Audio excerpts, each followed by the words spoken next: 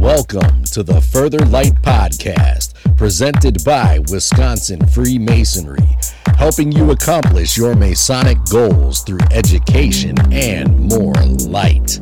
And now, I present to you, Brother Chris Ludke.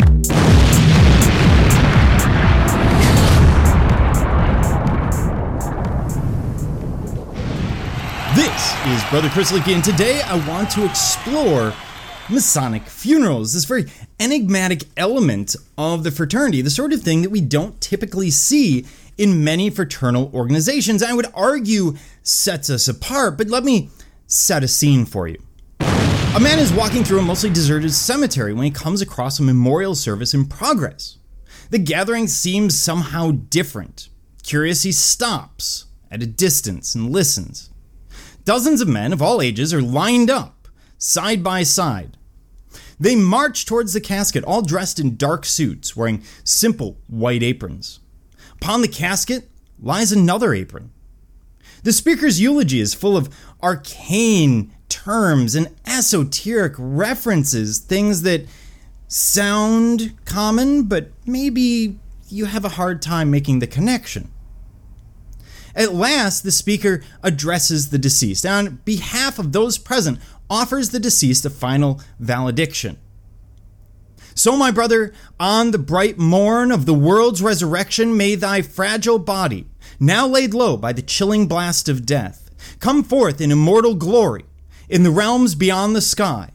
Until then, my brother, farewell, farewell. This man has just come across a Masonic funeral service. And apart from cornerstone laying, a Masonic funeral is one of the few visible public displays of Freemasonry that are out there. Yes, we have buildings, but to see the people doing a thing is going to be a little bit unusual, especially publicly. Now it becomes even more important in modern day because in 2020, members performed a Masonic funeral service for the civil rights leader and Congressman John Lewis at the U.S. Capitol Rotunda. Of course, 2 centuries prior, George Washington had received a Masonic send-off at his public memorial. The Masonic funeral ceremony is one of the most conspicuous examples of our values put into action. It's also very often the prism through which outsiders will first encounter the craft. Because when you think about it, that's where you're going to get family members who see things. Now, by no means am I saying that we should be recruiting through this or carrying petitions in our pockets. What I am saying is that this is a public ceremony. This is something to be understood through that lens, not just something that happens within the lodge room. And in a way, it's kind of fitting because the concept of death and rebirth and legacy are important lessons to the teachings of Freemasonry. Now, when we look at the Masonic funeral in general, first of all, I'm taking information from the Grand Lodge of Iowa, the Grand Lodge of California. Some of this are also my opinions that are being interjected in here. And the reason I want to look at it is there's a lot of interesting information here about the Masonic funeral service. Why do it? What are we trying to do in the first place? How do we even start doing something like this? I mean, it's really odd to have anyone outside of religion performing a funeral service, much less a fraternal organization. So let's get into it.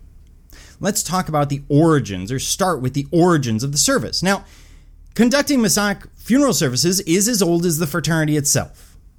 One theory states that in the days of operative masonry, stonemasons buried their own with great solemnity and reverence, and this would make a lot of sense. You have to go back to the medieval for a moment, and this is going to be someone that they've worked with side by side for a period of time. As much as we talk about traveling masons throughout Europe, it doesn't happen that often. These cathedrals and other structures that we tend to try and tie it to took hundreds of years.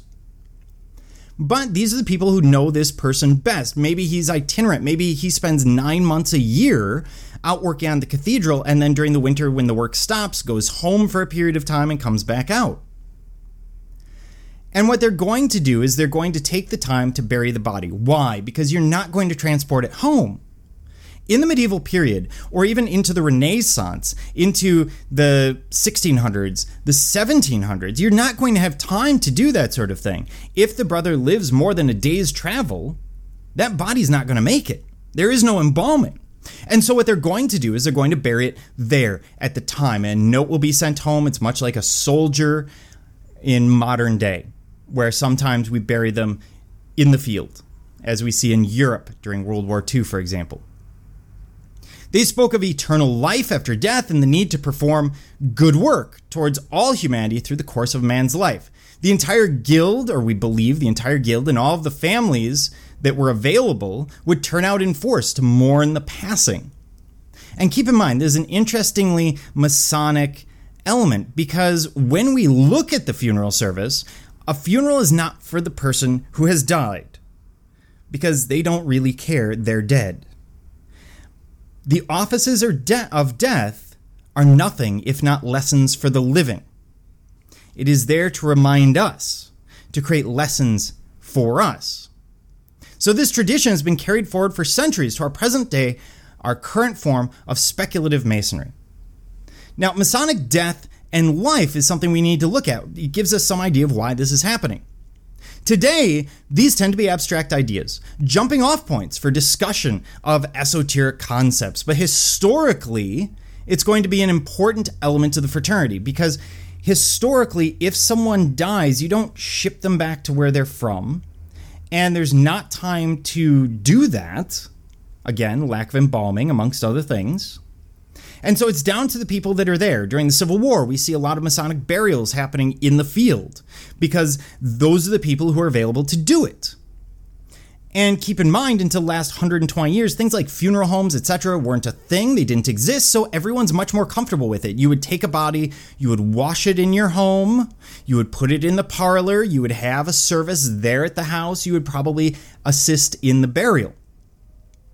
Making sure the departed brother received proper burial and remembrance was traditionally one of the most important benefits of Freemasonry. By the way, it's a tenet of Abrahamic faiths. So Islam, Christianity, Judaism. You can go the other way too, it doesn't matter. Because it comes under hospitality, taking care of those people who are away from their homes. Even now, the fraternity plays an important role in times of death. Masons are known to travel for miles around, or from miles around, to attend the funeral service of fellow brothers, even those belonging to other lodges, other jurisdictions, and we've all seen it. We've all gone to services, or hopefully you've gone to a service, where someone's from another jurisdiction. We get a note that says, hey, they've requested a Masonic burial, their family and everyone is down in Florida, but they'd like to be buried up here for whatever reason.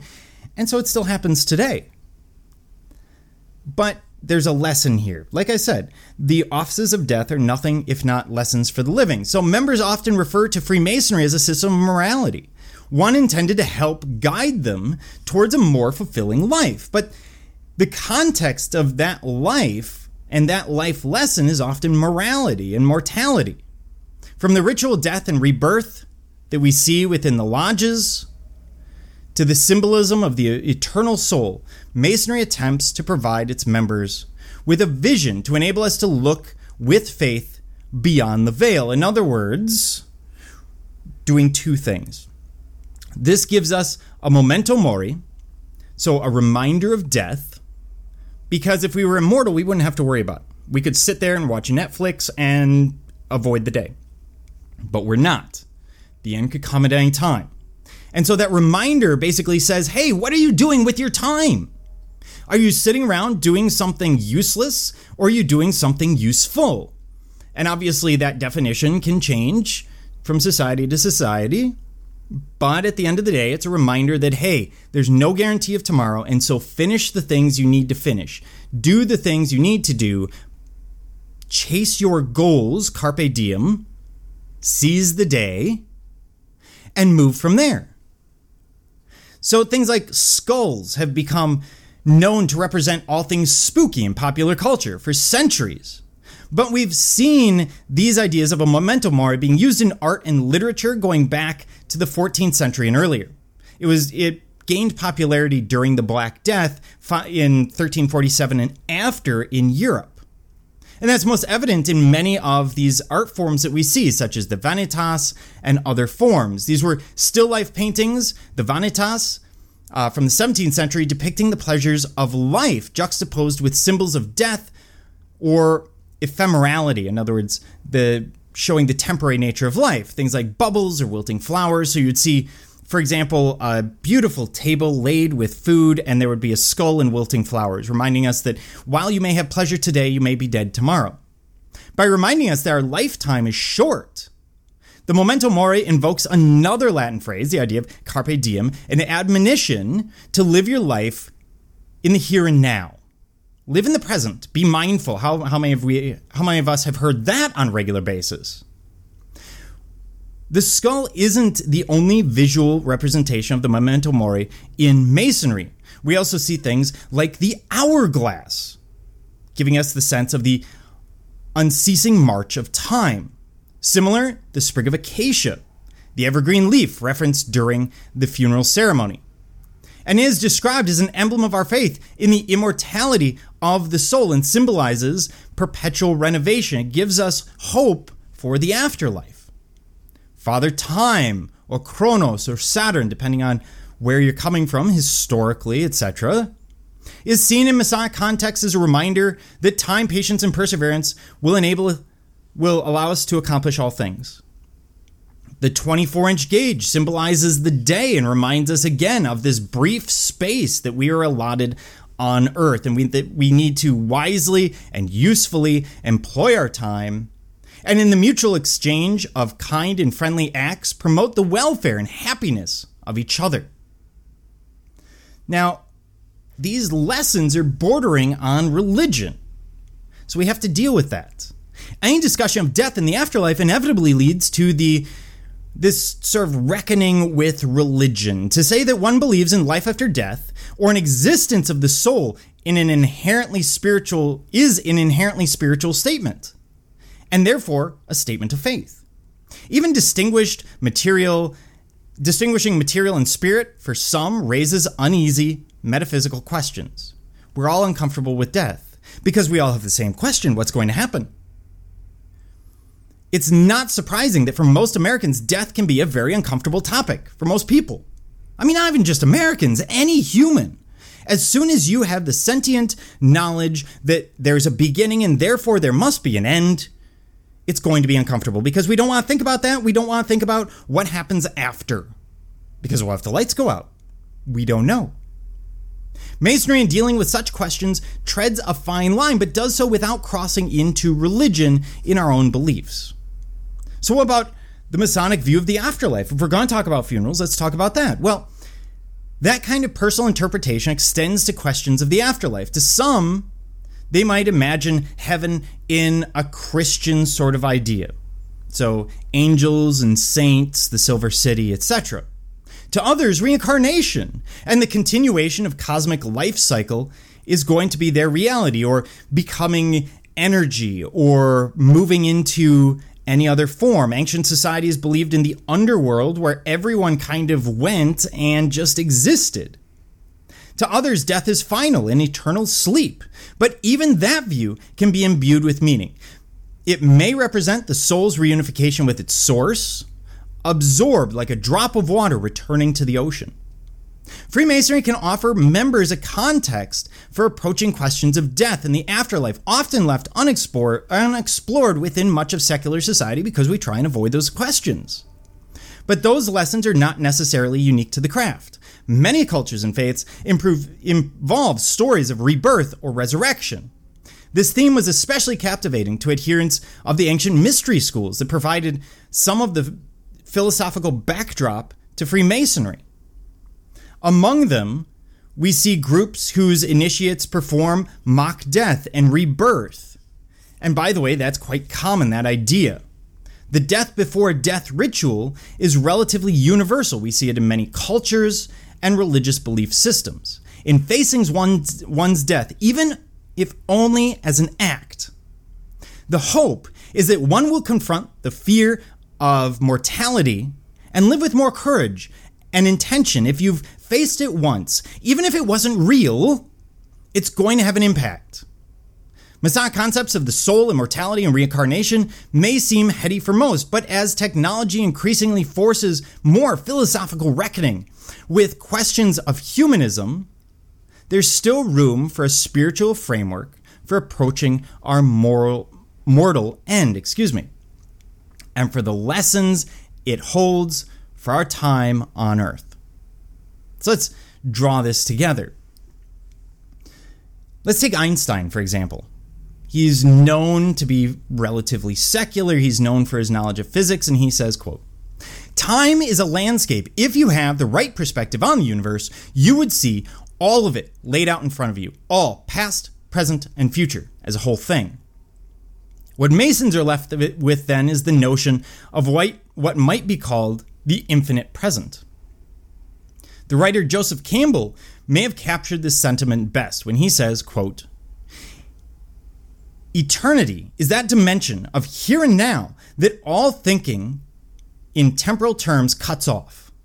The experience of eternity, right here and now, in all things, whether thought of as good or as evil, is a function of life." So he's arguing, what Einstein is arguing, is that everything is the present. Live in the present. Because if you are in the present, then you're not concerned about the future, which means you're not concerned about death. You're worried about what's happening now.